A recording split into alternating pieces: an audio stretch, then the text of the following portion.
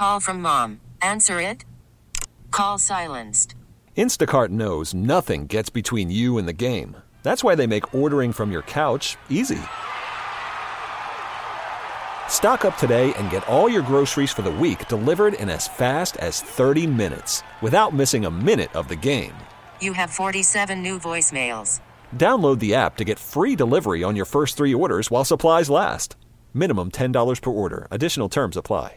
We get it. Attention spans just aren't what they used to be. Heads in social media and eyes on Netflix. But what do people do with their ears? Well, for one, they're listening to audio. Americans spend 4.4 hours with audio every day. Oh, and you want the proof? Well, you just sat through this ad that's now approaching 30 seconds. What could you say to a potential customer in 30 seconds? Let Odyssey put together a media plan tailor-made for your unique marketing needs. Advertise with Odyssey. Visit ads.odyssey.com. On our Oakwood Hart Jewelers talk and text line from ClutchPoints, who covers the New Orleans Pelicans and the NBA, Chris Dodson. Chris, thanks so much for joining us. Bobby and I talked about this earlier.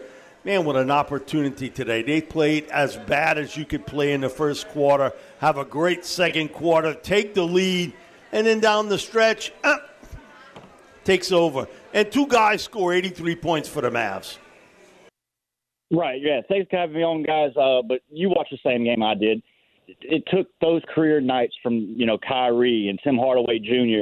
after, getting out physicality a couple nights ago. And I think Dallas, they come out there and punch them in the mouth, but this is more on the Pelicans. That late game, if you're that close and you got a double-digit lead, I think everybody in the NBA right now is saying if you get the Pelicans in the playoffs, just keep it close. They're going to fold and they're going to miss free throws.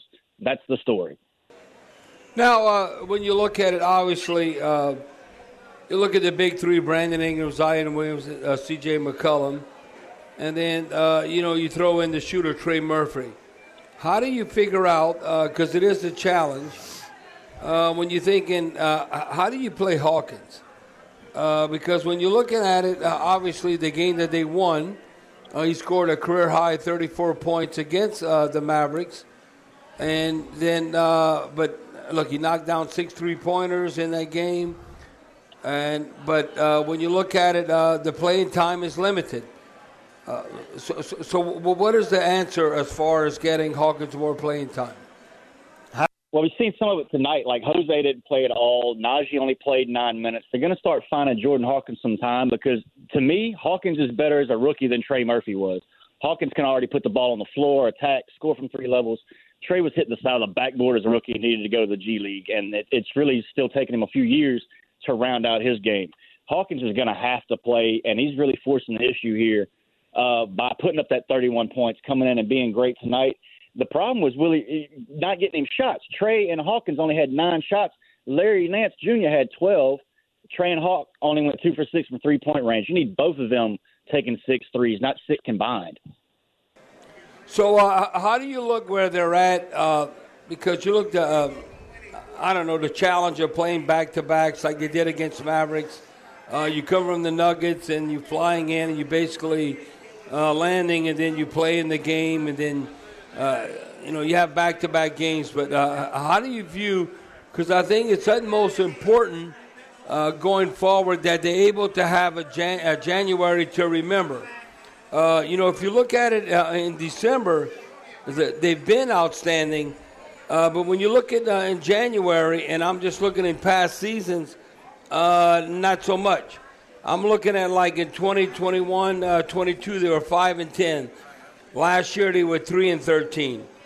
So I think when all said and done, what are we going to do in January to really have a type of record that maybe like we did in December, when you 10-5 or better, and not behind the 8 ball in January? That might just be looking at what Willie Green's been doing. It's kind of like pitching. Once you're in the third time around the order, the teams know what you're doing. Willie Green, he's had a few different teams over the last few years. Most of the time they're not healthy, but this year people are starting to make adjustments on how Willie's, utilizing his team. And look at what he said a few nights ago, that they went through JV, they played through him. It was great. And the night they didn't do any of that. And I don't know if that's Willie Green, playing a different team with Trey and Zion and all of them coming back, it's almost like a different squad. Or if I just don't know. It's a tough January, and they're going to have to make some adjustments because if it happens 3 years in a row, that's a trend that it's more on you than somebody else. Chris, with so much, a lot of times coaches will say that so much talent around you that you got to have specific games that guys will play well in. And the key for a coach is to figure out which one of those games you got to have certain lineups in.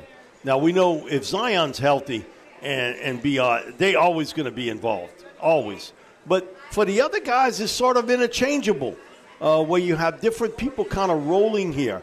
And I think that's the part of coaching that I hear the most about. If people complain about Willie, that the adjustment with personnel and playing personnel in certain, say, teams that maybe would play to someone's strength, that they don't have that certain player in. Do you think that's part of it here with Willie, sort of trying to figure it out? Because you do have some elements here, and we saw it with Hawkins and coming off the bench and being able to make those type plays. But a lot of that had to do with the fact you were sort of riddled. You didn't have anything else to go to at that stage. Right, but now it's just, again, getting the rotations. Tonight you've seen when CJ, Trey, and Hawkins were all on the bench, I believe the Pelicans were negative 28. When at least one of them were on the court, we had positive numbers. You've got to play your shooters, and it's becoming painfully obvious that Zion's not going to take an outside shot. B.I. is going to be streaky from outside. Like in that Phoenix Sun series, he really got on one, and you could not guard him. You couldn't stop him. Tonight, in the last 4 games, he's just not hitting shots that he's usually hitting. And that's something Willie's going to have to figure out with his rotations so that he keeps those guys not only fresh, having some fresh looks, but it doesn't get stale so that the scouting report gets out and they know exactly how to stop this team. And that's what it looks like is happening. Once the other team makes an adjustment, Willie doesn't know what to go to after that. And sometimes he just throws something out there and it just doesn't work. You've got to have more than one shooter on the floor, especially if Zion's out there. You brought that up about Zion and his willingness to shoot that mid-range jumper. I'm not saying the jack-up threes. Now, if he was able to do that, because I remember when he first played, then he made like 2 or 3 three-pointers, and he wasn't afraid to do that. But why has he been reluctant to shoot maybe those mid-range jumpers? I mean, wouldn't you practice that and be able to be confident? Okay, I know you want to attack the basket and they can't stop you. But those mid-range jumpers, if he can ever able to hit that, then he truly would be unstoppable. He really would be, and he's practiced that with Coach Spoon, Teresa Weatherspoon, that left this season now with Chicago playing with the WNBA. But they were practicing that, and I think some of it might just come down to the NBA as a whole is trying to cut out those mid-range shots. And Zion, he might hit 33% from three. If he can hit 40 or 45% from those mid-rangers, it still kind of doesn't add up. But, yeah, you're right. I believe he hit 4 threes against the Spurs in his professional debut. But those mid-rangers, he's going to have to hit them at a higher clip than 40, 45%. Or I think it's really coming down to the coaching staff telling him not to take that. Attack the rim or shoot the three or find a pass. But if you can't hit those mid-rangers over 50%, I think he's actually being told and directed not to take those, which I mean, that it's not the best shot, but if it's your only shot, I'd rather Zion take it than Jeremiah Robinson Earl. You know what I mean? Chris. Yeah, go ahead, Mike. Chris, you've seen the NBA now. Has there been one team that you say, man, I didn't think they would be nearly this good? Now, again, we in January, and there's a lot of basketball to be played. But is there that one team that you really been surprised with this year? To me, the Pacers are really good. I mean, you look because I always look at him because the oil company Halliburton. Yeah. I mean, I want to look at that. Look at the Pacers where they're at. I'd say the Magic. You better get ready to play when you're playing a team like the Magic. So it seems like there's always 2 or 3 teams like the Houston Rockets. You look where they're at. Very young team. Yeah, but it's amazing. And then, but SG, Oklahoma, OKC, with SG. I mean, that to me is like, look where they're at right now, amongst the best in the league as far as how they win games. Right. They might even have home court advantage through the playoffs. The Oklahoma City has been very impressive. You're right. I really love what Banchero and all them are doing in Orlando.